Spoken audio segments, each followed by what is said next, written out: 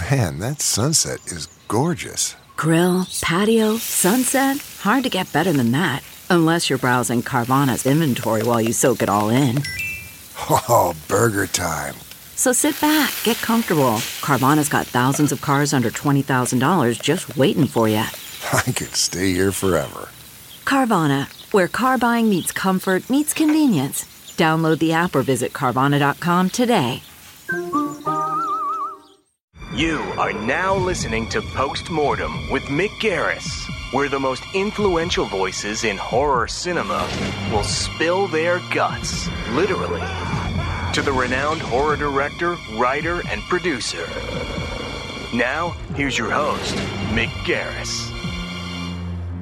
I'm Mick Garris, and from Nice Guy Productions, world headquarters overlooking the glamorous San Fernando Valley, this is Postmortem.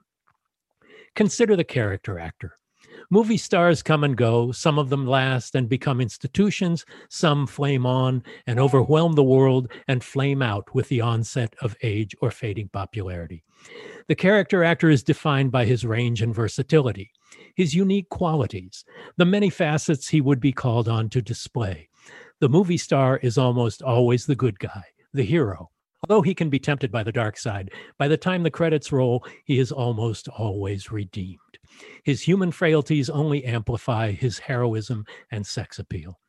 The character actor can have all those qualities too, but is not hamstrung by heroism or lasting good looks and facelifts.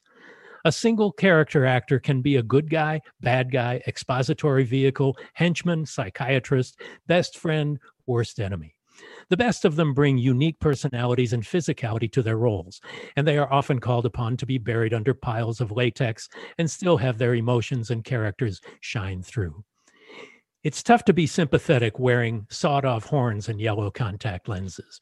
But from the days of Boris Karloff's heartbreaking vulnerability in the 1931 Frankenstein, right before he tosses the little girl in the lake, actors with deep reservoirs of heart and soul can shine through the pounds of makeup under which they labor. Actors age and evolve, and the best of them have careers that are limitless in the variety of their roles. And if they can bring to the set a list of characteristics that are singularly their own, they dig indelibly into the consciousness of the viewers. One of the best examples of this special fraternity is the rightfully ubiquitous Ron Perlman. I've been lucky enough to work with Ron several times over the years, and we're going to put him on the slab and find out what makes him tick.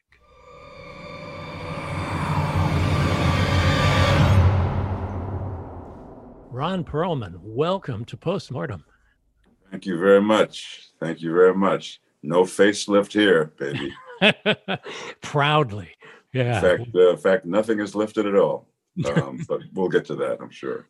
Yeah, well, I love finding out where the beginnings happen. You were actually a trained actor in school, and your father was a drummer as well as a TV repairman. So I know how musical you are just by knowing you. Did your father feed that Jones?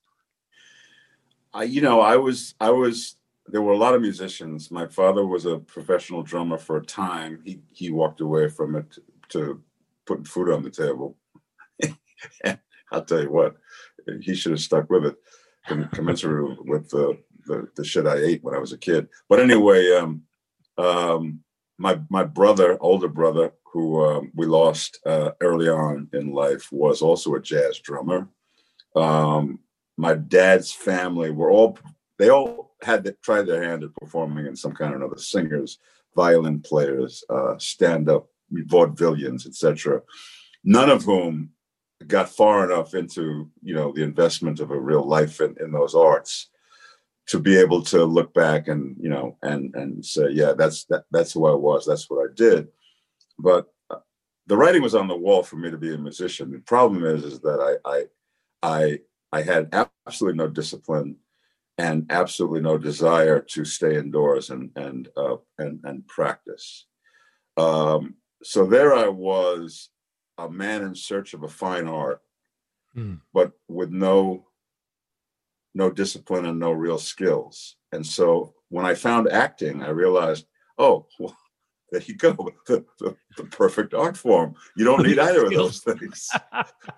And there I had an instant credential. It was like, I was born to do this. Well, tell me how you did discover acting. How did that happen? Because I know you have the soul of an artist in so many ways, but how did that light bulb come on? Well, it was kind of forced on me. If I remember correctly, I had, before I did anything else on stage, and I wasn't looking to do anything on stage, doing laps in high school on the swimming team, and the whistle blow, and the swimming coach was standing next to a very elegant looking gentleman. I'd never seen a high school teacher dressed that elegantly, that coiffed, that, he had a different kind of patina than you see in the locker room, on the swimming team. And he blew the whistle and made me get out of the pool and made me go audition for the school play, because they had these auditions and about 35 girls showed up to audition and no boys. They couldn't round up any boy. So they did a kind of a school-wide search for guys who sort of were misfit enough to not fit in anywhere else. And my name came up, and, they were only able to wrangle about 3 or 4 boys on this search. Well, those are good odds. Yeah, so you're gonna get a part, and the chances of you getting a lead part are pretty darn good, which is what happened. I got the lead part in this high school play, and the moment I showed up for the very first rehearsal, I realized that I was in a community of people even more fucked up than me, like real miscreants, real hard to imagine, real people that there was no place for in this society, or even in a sub-society for that matter. And yet, these theater rehearsals, that we were thrusting ourselves into, for what reason, I don't know, because I'd never done a play before, sort of like everybody began to shine, and everybody began to create a place for themselves. And there was this real community of misfits and miscreants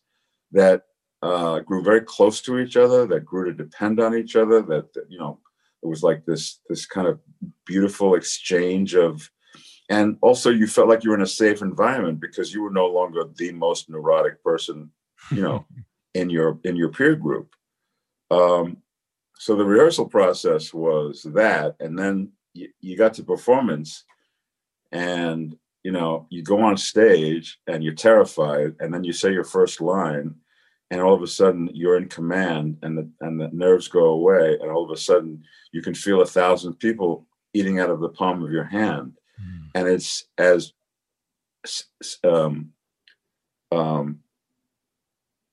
seductive and aphrodisiac, the power that comes with giving a performance that you've kind of crafted and evolved, and in real time feeling it affect a group of people who are there with their eyes on you and nothing else.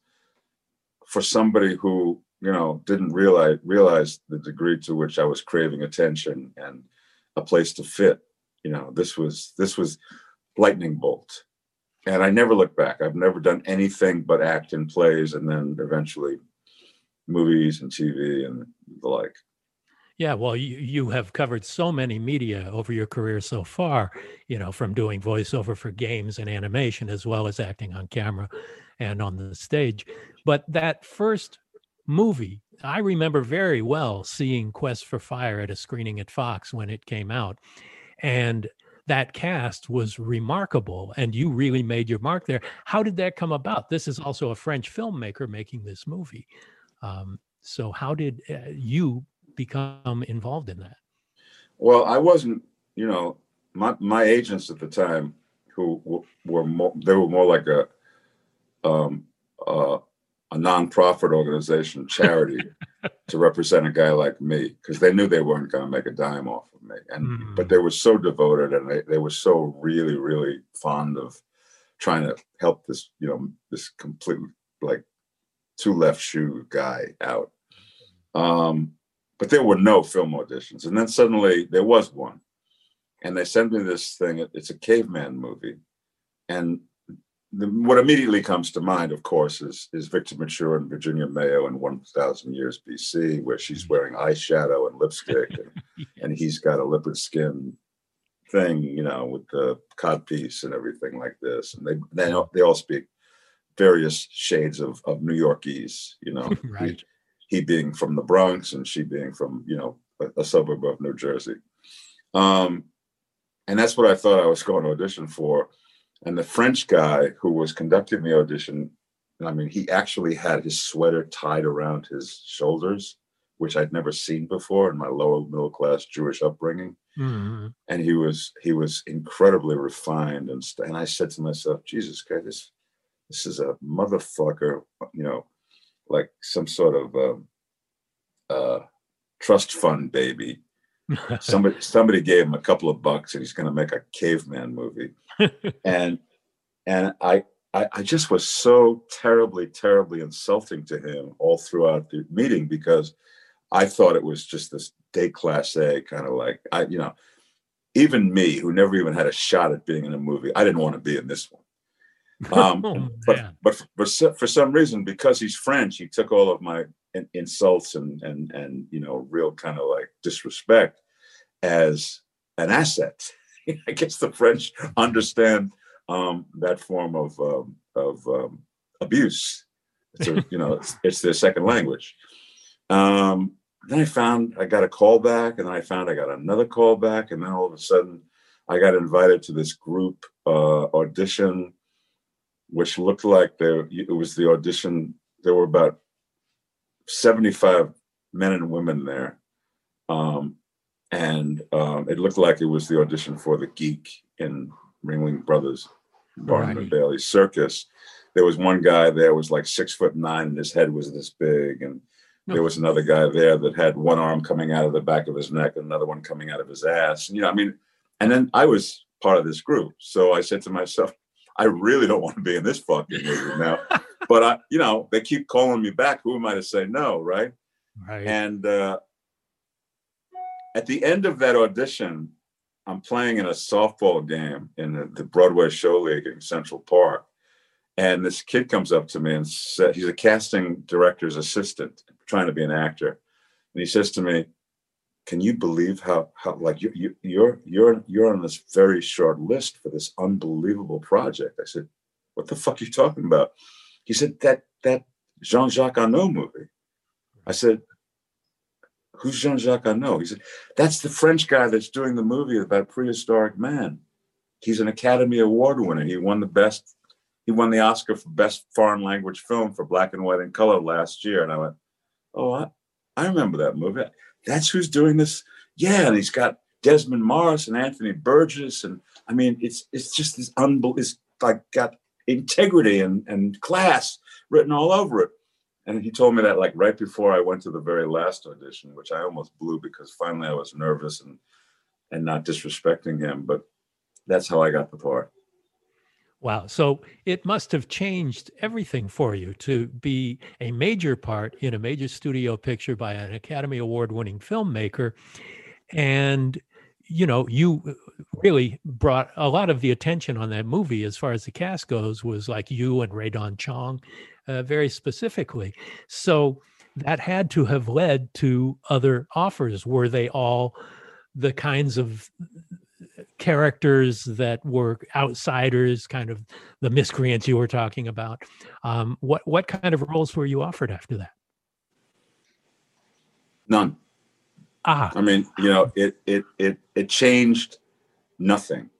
It was very different than anything I'd ever done. I mean, you know, I was being invited into this really rarefied, phenomenally elite world of a 20th Century Fox film with a decent budget, directed by an Academy Award winner, and peopled by the people I mentioned, Desmond Morris, who was the most world-renowned anthropologist at the time, and Anthony Burgess to create a language, and James, the great composer, James Horner, and you know, it was as classy as could be, and it set me up to think that everything was going to change. And then the movie came and went, and nothing changed.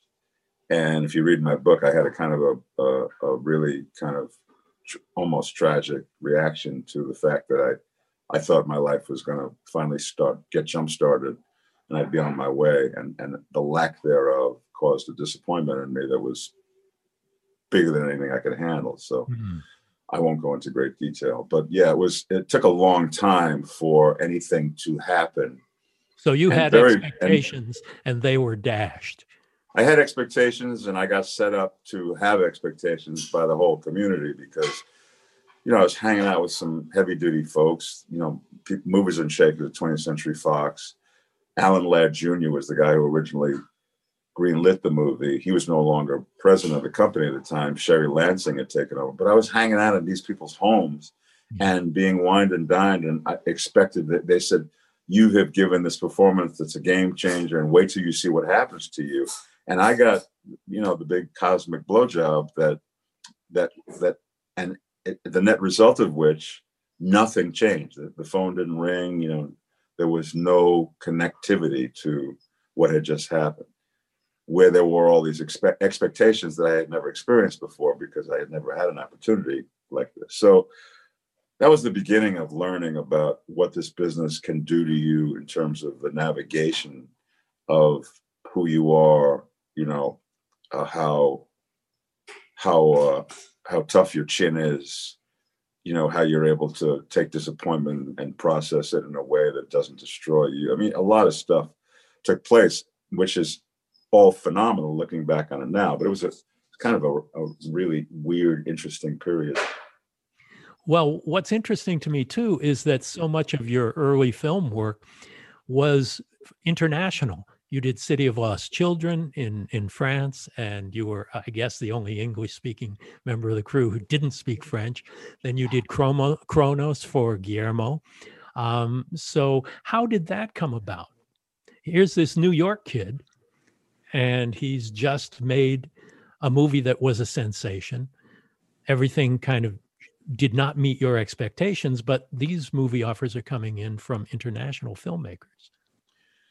Well, eventually things did start to get a little bit of a head of steam. And, the next job I had as an actor after Quest for Fire, after nothing happened for a goodly period of time, was the same filmmaker, Jean-Jacques Annaud, was going to do The Name of the Rose.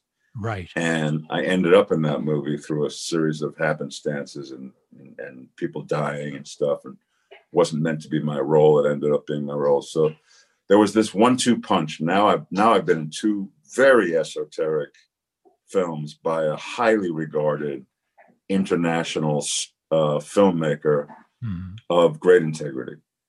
And because of Name of the Rose, I ended up on this short list of people that they were looking to consider for this TV role of Beauty and the Beast, right. CBS. So that was the third part of the trifecta. You have Quest for Fire, which everybody goes, yeah, interesting performance, but what the fuck does he do? How many, cavemen from 800,000 years ago or 80,000 years ago are we going to need, in our next movie about cops and robbers, But getting Beauty and the Beast and having that on the heels of those other 2, there began to be a bit of a body of work that got, unnoticed. I guess that's what Guillermo noticed, because one of the very first things that happened as a result of all of that was being invited to Mexico to be in his first film, Cronos. Right. And so now I don't have just one director who is hiring me every time he works, because I have now done 5 things with Jean-Jacques Annaud. Right. I have another director that I've just met and who, I just finished my 6th thing with a few weeks ago. And so I have. Was this your Carney movie with Guillermo, Nightmare Island? Yeah. Okay. Yeah. So, the chances of there being somewhat of a frequency to my getting work was growing much slower than I had hoped for it to grow, but it was growing such a way where it had a kind of, like you say, it was as far from the mainstream American movie actor career as you could possibly ask for, but it had this patina of being really, really weird and unique and very international, and a lot of these very esoteric people that were kind of like taking notice and deciding to use this bone structure that Hollywood had no idea or desire to get into business with. Finally, Jean-Pierre Jeunet invites me to play the lead role in The City of Lost Children. An amazing film. Yeah. You know, and I think that now there's a kind of like, it's, you know, wait a minute, how do I know that name, Ron Perlman? You know, and they go, well, yeah, he was the guy from this and that. And they, oh, that guy, he's so fucking weird. What does he really look like? Because it had just been one thing after another where, you know, I was you were the Beast. You were mask work. Well, the other side of that coin was Beauty and the Beast. Here, you're in everybody's home every week in the most mainstream medium possible, network television, with a classic fairy tale story brought into contemporary life. And it's network TV. And could not be more mainstream. And how much of a struggle was that to put that costume and makeup on every week, every day? It was, you know, this is what's true of, because I put the stuff on. The 4-hour makeup job is, I've probably done the 4-hour makeup transformation as much as anybody. You know, maybe Lon Chaney, right? You know, supersedes me. You know, I don't even know if Boris Karloff did it more than me. And I did it on a TV show for 3 seasons where, you know, you're doing 9 months out of the year. You're getting up at 4 a.m. You're in the makeup chair at 4 a.m. to be ready to shoot at 8. But there are so many people who've like, you know, how hard is that? And the God's honest truth, Mick, is that the characters that I was playing, any actor would have really killed to play these roles. The character of Vincent in Beauty and the Beast was so beautifully layered, and so it had a classicism that you could really say it in the same sentence as The Hunchback of Notre Dame. You could say it in the same sentence as any of these studies that examine the dichotomy between somebody that was unacceptable on the outside but had the most beautiful soul you've ever met on the inside. And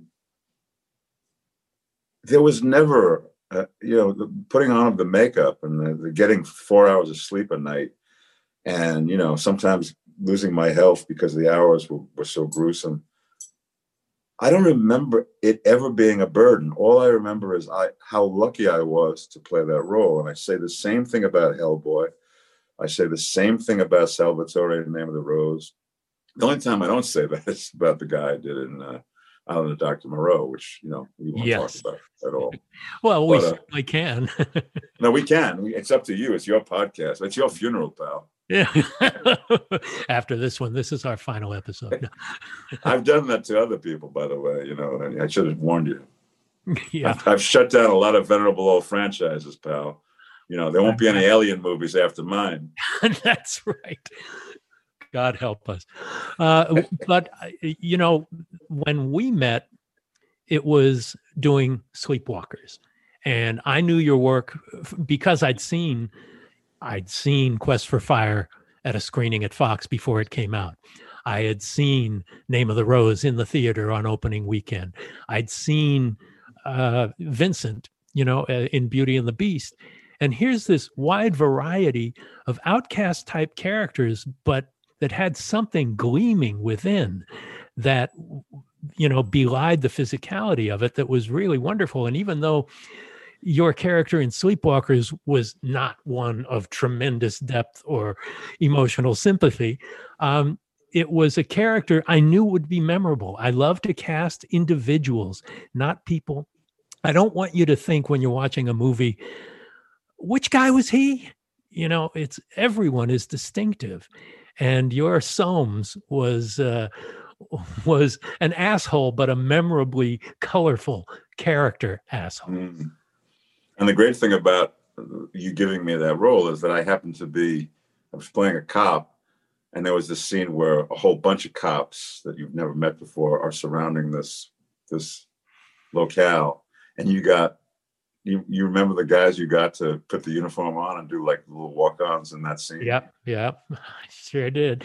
Well, we had Joe Dante, and we had John Landis, and we had Stephen King, and we had Toby Hooper, and we had Clive Barker. And little Ron Perlman, you know. So here I was, you know, I mean, a kid in the coolest candy store you ever been in. So that's a great memory of mine that I'll never, you know, I'll never stop. That comes to mind a lot that day. And, you know, it's one of those little fringe benefits that there's a great many fringe benefits that come with being invited finally into the world of filmmaking. But that was definitely a real special day to be around those dudes. And I ended up working with Joe a couple of times after that, and did a couple of Stephen King. Well, I did a Stephen King thing that you know about really, really well. Oh, yeah. We'll talk about that too. Yeah. Kali and Trajan in Desperation. Yeah. But after Sleepwalkers, I met Guillermo because he screened when he heard that I was going to direct The Stand. He wanted me to hire Guillermo Navarro to be the DP, which was never going to happen on a network TV show with a guy who'd done this Mexican film and no American movies at the time. So he screened Cronos for me in a screening room. And it was amazing. The movie was amazing. You were incredible. And this filmmaker was like, holy shit, where did he come from? And so it didn't work out that Navarro and I worked together on The Stand, but I always wanted to work with you again. And when it came time to return to Stephen King land and Desperation years later, that was your Kali and Trajan was so textured and layered. And speaking of lots of makeups again, working on that regard, but we're out in the desert in Tucson making that movie. And sometimes in less than pleasant circumstances, but always with a group of people that were exciting to be around. Well, the guy who put all that makeup on me, Jake Garber, he's been in and out of my life since then. We you know, he's one of my dearest friends and one of the great artists I've ever met along the way, who I just continue to look for ways to, you know, collaborate on stuff. But I guess there were, you know, when you're the director of a project like that with as many moving parts, and it was a miniseries, if I'm not mistaken, right?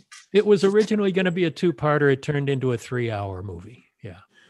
But, you know, you're like a, you know, you're like a one-arm paper hanger. I mean, you know, you're the director of that. I was just the guy in my trailer. You know, they'd call me and I'd, you know, chew up a little bit of scenery and then go back and have another tuna fish sandwich. But, you know, you were in the eye of the hurricane, and it must have been quite the ride.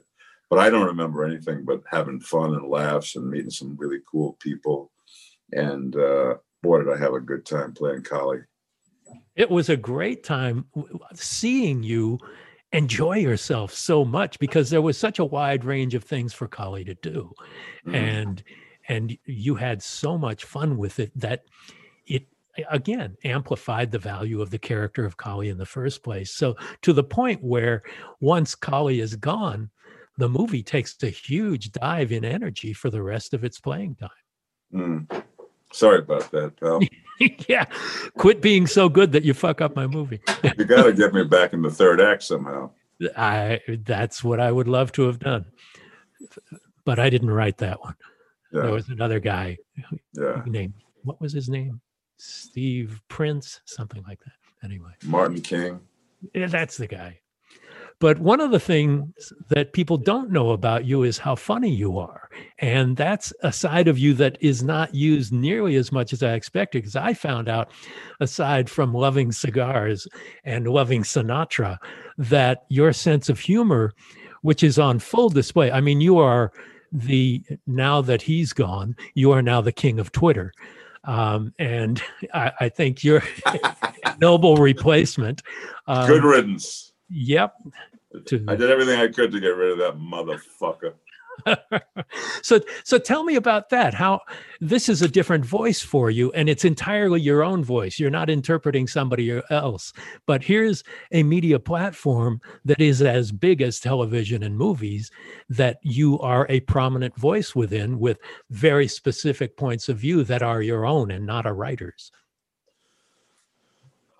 I've never really taken the time to figure out the genesis of all of that, but I'm certain that it has something to do with coming from a very, very lower middle class family in a real kind of, I wouldn't say ghetto, but it was a neighborhood in New York where there were a lot of Holocaust survivors, and it was a real melting pot. So there were a lot of old Jews that had been in the camps and stuff. And my family was part of that representation.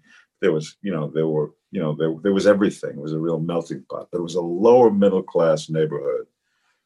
And my old man just imbued in me this, sense of fairness and justice, and, looking out for the little guy and stuff. And the movies he loved to watch, the Capra movies, always were about looking out for the little guy, and about the David, conquering the Goliath, even though he seems like he's a milquetoast, Jimmy Stewart and Mr. Smith, and, Gary Cooper and John Doe, and, Longfellow Deeds and stuff.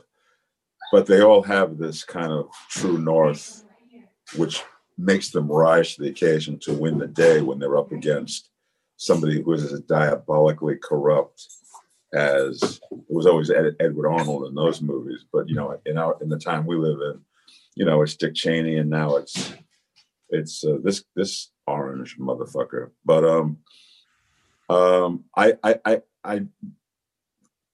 I really, really, really have this thing about fairness and decency that is more important to me than I ever actually realized until like around 2013, when I think I finally joined Twitter, somewhere around that. And I began to put these thoughts together that reflected these values of mine that were passed down to me by my forebears. And that's as much as I could say about it. I've never spent a lot of time figuring out or analyzing it, but the more extreme the assault on justice and decency and fairness and all of the things that are promised in our founding documents and articulated by great minds, but never really lived up to. But the more those things are under assault, the more that seems to set me off and spur me into some sort of mode where I feel like I'm expressing my outrage. I don't, and it doesn't have anything to do with like me using a platform, because I've never thought of myself as a successful guy, even though that's a distortion in and of itself. But it's just me speaking, and I don't care if anybody else agrees with me or not. I just have to. I feel obligated to paint a picture of something that's better out there, something that you can, because the business that you and I are in, it's all about magic and inspiration, and it's aspirational in nature. That's why the hero always goes through all of these trials by fire in order for him to, at the end of the day, to rise to the occasion, save the day, even if he has to give his own life. And that's ingrained in us as storytellers, and I think that my presence, in the social media kind of environment is just an extension of that, but it's deeply, deeply ingrained in me. And I have had such a visceral hard time with this guy, that it had to come out. Otherwise it would have destroyed me. Well, who are your heroes? Let's talk about your social heroes, and then let's talk about like filmmakers or actors who inspire you. But right now we're talking about the state of the world that has driven you to your Twitter output. So who are those social people that inspire you? I can't think of any. All right, let's.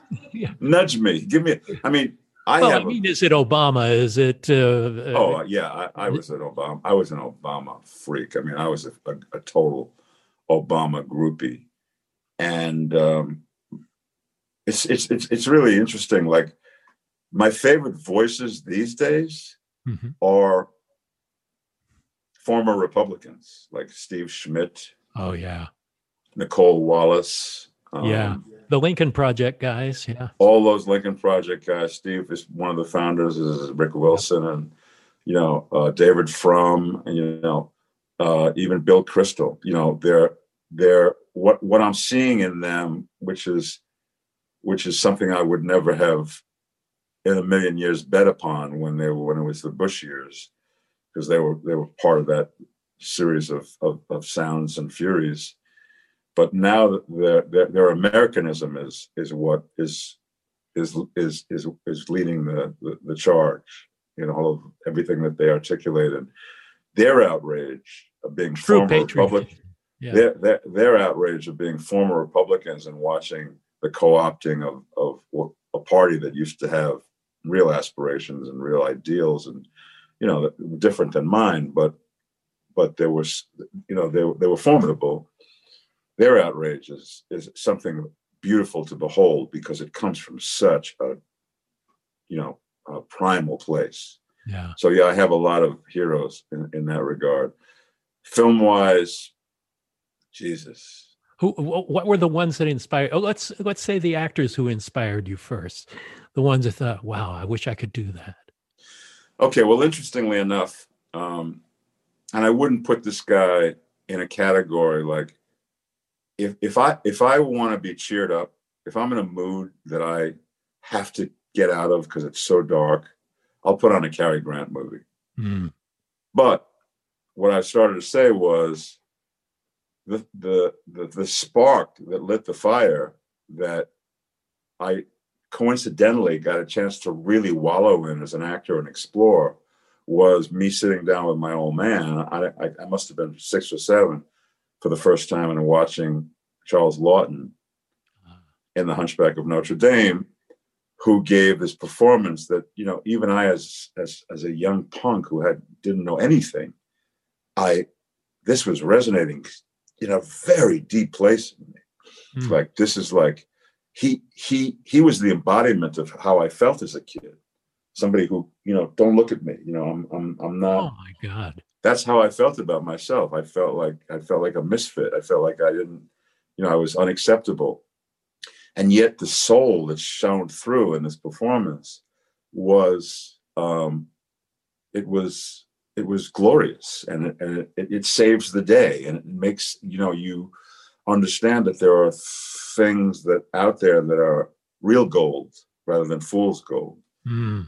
So what I wanted to say earlier when we were talking about all these roles, like Beauty and the Beast, like Salvatore, like all these characters that were kind of unacceptable on the outside, but had all these beautiful souls.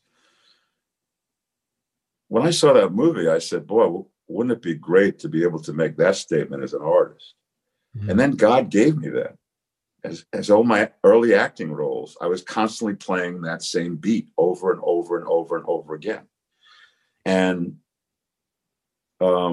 which is why I'm as happy a guy as you've ever met. I mean, I really did live my dream. As I did get to make my own personal statements as an artist, whether they be political, whether they be places of the soul, like the Beast, like the Hunchback.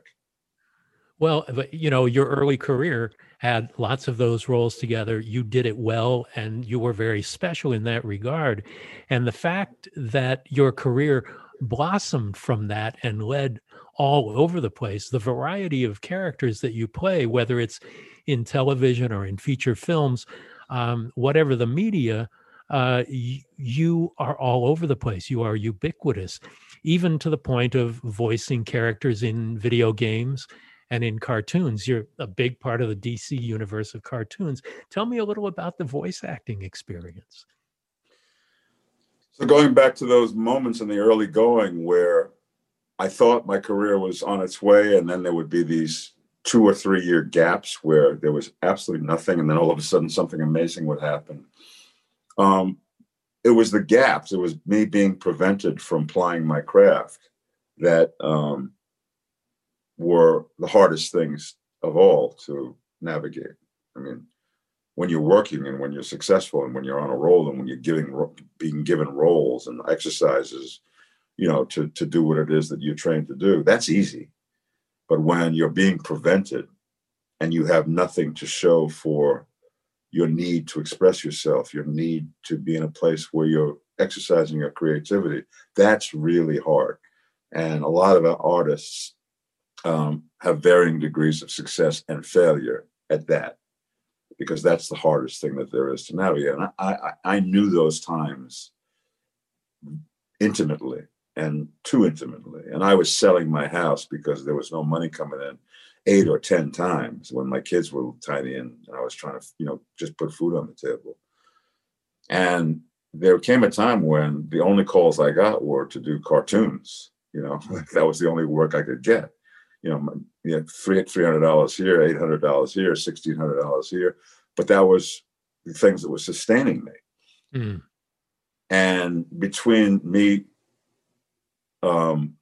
being so grateful that I had that opportunity to at least do something, and me actually falling in love with all these great voice artists that I was surrounded by. There's some unbelievable talent out there doing these voices in video games and cartoons and animated movies, and then just the simple fact that, like, I'll never say no to a job. That's why you see there's almost 300 things on my IMDb list, is because I don't say no. You offer me something, I'm going to be there, unless it's just I'm either been hit by a car or I have COVID or something. It's the only way I'm going to say no to a job, because I remember when I would have done anything to get a job, and I couldn't get a job, and so that's part and parcel of the whole package. So, but in a superhero universe, you are actually you played one of the most well-known superheroes in playing Hellboy. And it was a heavy-duty makeup job every day before you go to work. But you're part of a superhero universe. How does it feel when you see all of these other superhero movies that you're actually a part of that, when they are kind of the biggest thing in the history of film? I don't feel part of that at all. I definitely don't feel part of a world that gives you the Avengers. Hellboy was an art film compared to, those things. Hellboy never made any money. Hellboy, the fact that there was a second Hellboy was that we had a really decent DVD sale. Mm. And so that we were on the borderline of, should we do a sequel or not, but there was never a mandate to do a Hellboy franchise. It was more like an art house version. Well, and you're talking Guillermo del Toro and Hellboy. Yeah. So I don't feel like I'm a part of that world. I was technically in a comic book movie, or a movie that was based originally on a graphic novel, but I don't feel a part of the Marvel world or the DC world or any of that. That's mainstream. That's like, you see a lot of just one-dimensional shit that makes $895 million, and you don't know how they did it. I thought there was a huge amount of humor and humanity and nuance and beautiful scenic work and cinematography and direction in the Hellboy movies, and we barely broke even. So I didn't realize that. I always assumed that they were as successful as they seem to be, but there is a personality to the Hellboy movies that is far removed from all the other superhero films. And you seem to be drawn to the quirky, to the unusual. And this was certainly, of all the superheroes out there, one of the most iconic and quirky in its nature and unusual. Well, I take absolutely no credit for my being in Hellboy. That's purely 100% Guillermo del Toro. Yeah. You know, this was a dream. You know, Guillermo is the true comic book collector. I mean, he's got one of ones. He's got a collection that, you know, is in museums. They come to if they want, you know, to have the most exquisite example of a certain comic book artist's work that was very exclusive. He's the real deal. And it just so happened that he fell in love with this very obscure title called Hellboy. And it also happened that his dream was to have me play it. It took him almost 8 years to get a studio to write the check for Ron Perlman to play the lead in what was supposed to end up being a franchise. It was a very heavy lift. So I'm only part of that because of, you know, this guy's vision, his devotion to his idea, and to his dogged nature of like, I'd rather do the movie not at all than to do it, you know, through the lens of some studio head's version of who's commercial, you know. And that's one of the great gifts of my lifetime was to have somebody fight for me to that degree, and to in that mainstream of a kind of an environment. And to have shared an artistic vision with this filmmaker 6 times, and surely there will be more. I've been lucky enough to work with you too, well, 3 times, once as a producer on Masters of Horror for John Carpenter's second episode of Pro-Life, which you were in, playing a very similar character to what was in Sleepwalkers in a way, who was an anti-abortionist, and you seem to attack that role with relish. What choice did I have? I mean, I have to tell you, the working with you, and especially getting to finally meet and work with John Carpenter, who, you know, at that point I was only a muse. I mean, you know, I was only a fanboy. That motivated me a great deal. But doing that part was hard because I was finally playing somebody who I couldn't identify with on any level. Right. And that's difficult for me, you know. And you know, if it wasn't for you and John Carpenter, I would have said no. It would have been one of those rare times. And the only time I say no is when I think I'm going to stink out the joint because I don't understand the character, or I don't relate to the character. I don't think there's anything in me to access in getting to the character. And yeah, I had a hard time playing that guy because philosophically speaking, I didn't understand him. You were at polar opposite ends of philosophy. Yeah, and I didn't admire him. And you know, the one thing that if there's any criteria at all, even if I'm playing a serial killer, there's something about his wiring that I need to admire. Mm-hmm. You know, even if it's all steeped in evil, but there's a cleverness or a psychological interesting thing like a Hitler has that you become fascinated with, and you can admire. You can find something to admire. There was nothing about that character, I can't remember his name, yeah, that I even began to admire. But because it was you and John, I'm there. You know, I'm going to do the very best I can with it. I think it sunk out the joint, but you know. No. And a good actor is in whatever role. A good actor doesn't act a role, he becomes the role. And there's no way of avoiding having parts of your own self in that role, unless you are wearing it like a coat of many colors rather than inhabiting it and making it real and making it believable. So I can see how that had to have been a heavy load. Yeah. No, I mean, you know, that's all you have as an actor. You know, you have your own understanding of humanity, and, you know, you have your own understanding of the fact that on any given day, you can be anything from, you know, monstrous to angelic and everything in between on any given day with any given set of stimuli. But you have your own DNA when it comes to that spectrum.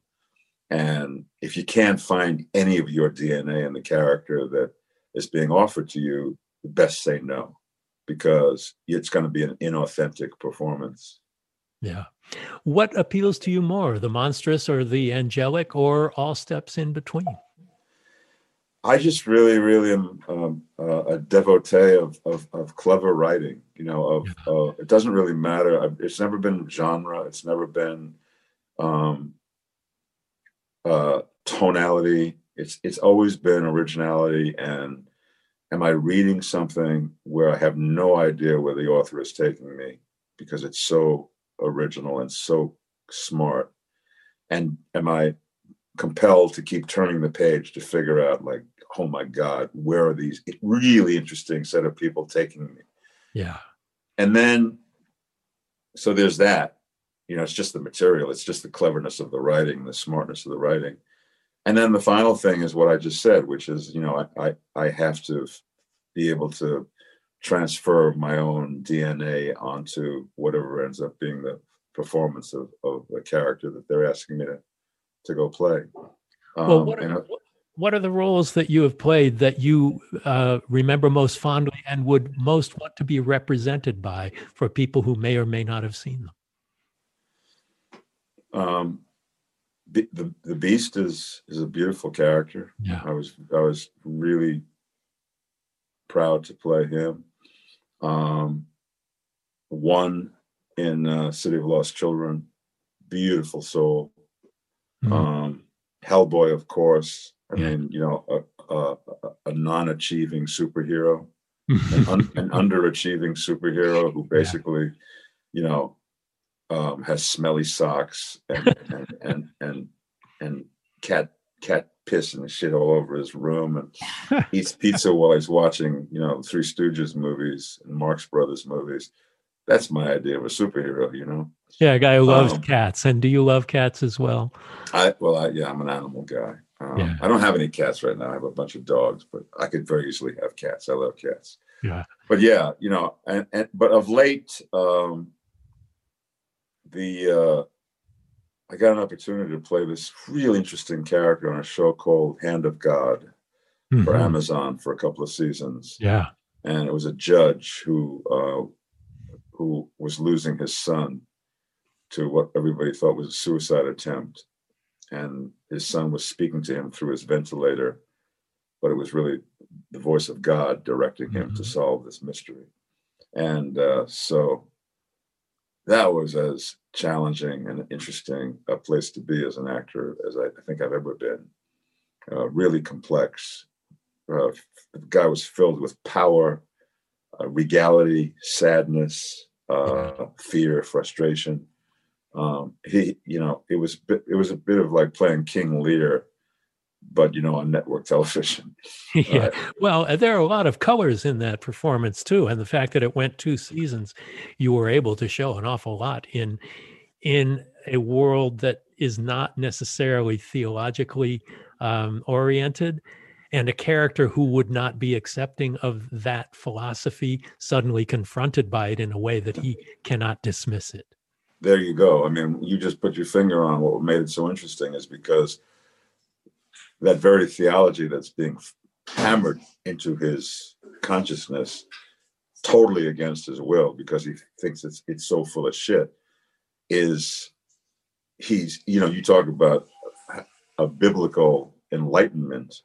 That's what he's in the midst of experiencing. And that's what made it such a charged character to play, somebody who has all of the qualities of being a king and ruling a kingdom, but is in zero control. Right. But how great to want to go, how great to be excited to go to work every day with a role like that continues over the course of a series. And we started to talk about it earlier with Beauty and the Beast, but never really got into it. Suddenly going from relative obscurity, despite the movies having attention brought to them, with Beauty and the Beast, you were suddenly familiar to everybody in America. Did you feel that change? Well, yeah, I'd never imagined I was going to have my picture on the cover of Us magazine. Yeah, TV guy. And, being voted like in the top 20 sexiest men on television. I never thought that was going to happen. It took four hours of Rick Baker's Rubber to pull that shit off. But yeah, there was a kind of an exposure to, it was CBS Friday night, 8 p.m. So it was like, It doesn't get any more mainstream than that. And to this day, you can count the mainstream things I've done on one hand. because most of the stuff is, even the stuff that's on big network television, is very obscure and doesn't last very long. But yeah, the bells and whistles that come with being, in the top 5 on the call sheet on a CBS main, that's a hit series. Yeah, prime times hit series. Yeah, that was those were different plates that I was eating off of, different sheets that I was sleeping on than it had ever done before. Did it give you a sense of comfort that you hadn't had, that the crashing disappointment of post Quest for Fire did, that suddenly you were making good pay, you were working regularly on a hit series, being recognized, you'd been so dashed after the hopes that had been given you by Quest for Fire? Did this, in a sense, make up for some of that? For a time, while I was doing it, for sure. I mean, I'd never seen money like that before. No one in all of my family lines had ever seen money like that before. It afforded me the ability to go buy my first house, which no Perlman had ever done before. I came from, 2,800 generations of renters, yeah. And I didn't know how to buy a house, but there you go. Yeah. For the time that I was doing that show, I was doing a lot of press. I was in magazines. I had a couple of Emmy nominations and won a Golden Globe. And yeah, I was real mainstream. But the same thing happened when the show finally went off the air. My phone literally did not ring for 3 years. Wow. And for 2.5 of those years, I didn't get out of my pajamas. I went into another depression, which was more like a midlife crisis this time. And the thing that took me out was the letter I received from Guillermo del Toro with the script called Cronos, inviting me to maybe consider coming to Mexico and making his first film with him. So the Lord works in mysterious ways in my life, and always has and continues to. Just when I feel like I'm about to crash and burn, some bird gets me in its talons and I start soaring again. Well, amazing highs to fight those crashing lows. And those lows don't come as often these days. I mean, you are everywhere. And there was I'm even doing podcasts now. Yeah, there you go. And you were brought back together with Stephen King on Sons of Anarchy when he did that episode, which was a classic episode. If nobody has seen that, they should seek that out. Yeah, it was really, really cool being in the makeup chair next to him that day. Well, one thing, my producing partner on Desperation, Mark Sennett, and you were working on a Sinatra project.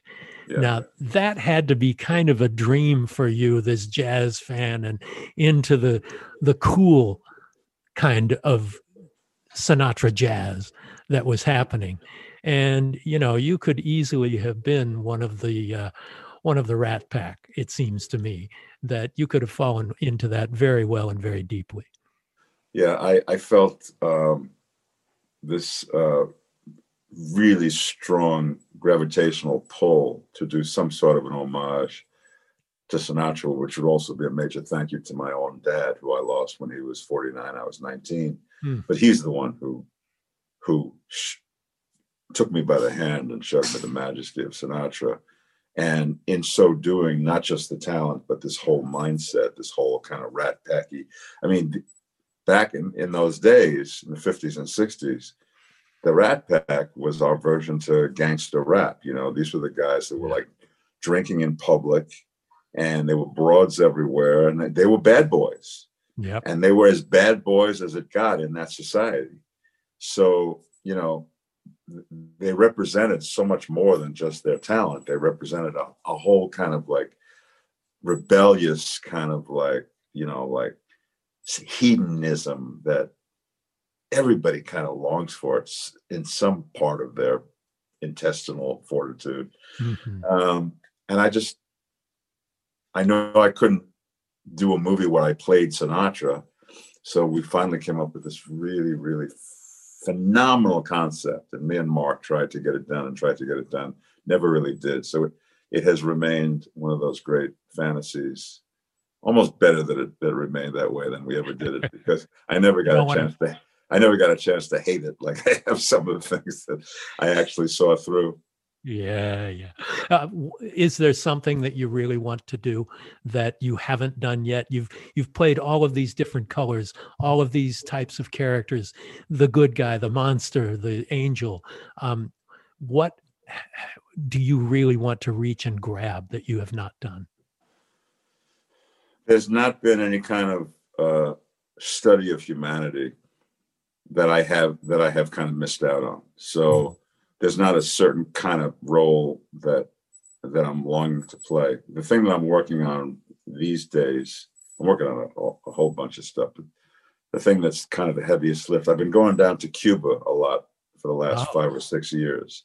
Fantastic. And while I was down there, I met one of the foremost biographers of Ernest Hemingway, who has a house, about 15 kilometers. I've been to that house, yeah. Yeah, the Finca. And he imbued me with a story of Hemingway's last days. And I decided that I needed to turn that into a screenplay and shoot the whole thing, or at least 90% of the movie in Cuba with a Cuban crew, because it was Hemingway's weakness for Cuba, like his mistress.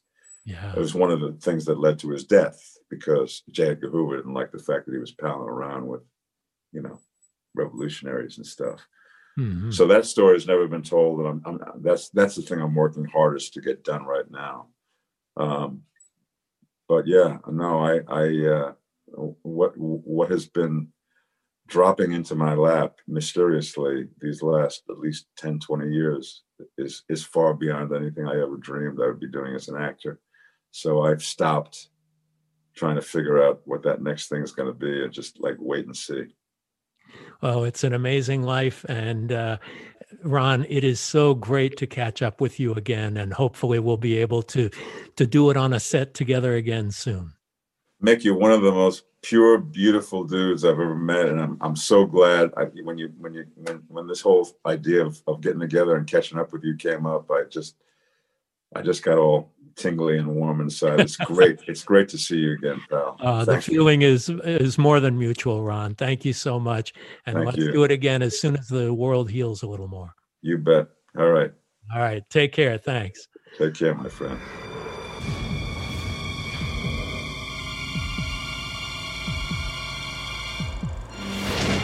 Thanks for listening to Postmortem with Mick Garris. Download new episodes every other Wednesday and subscribe on iTunes.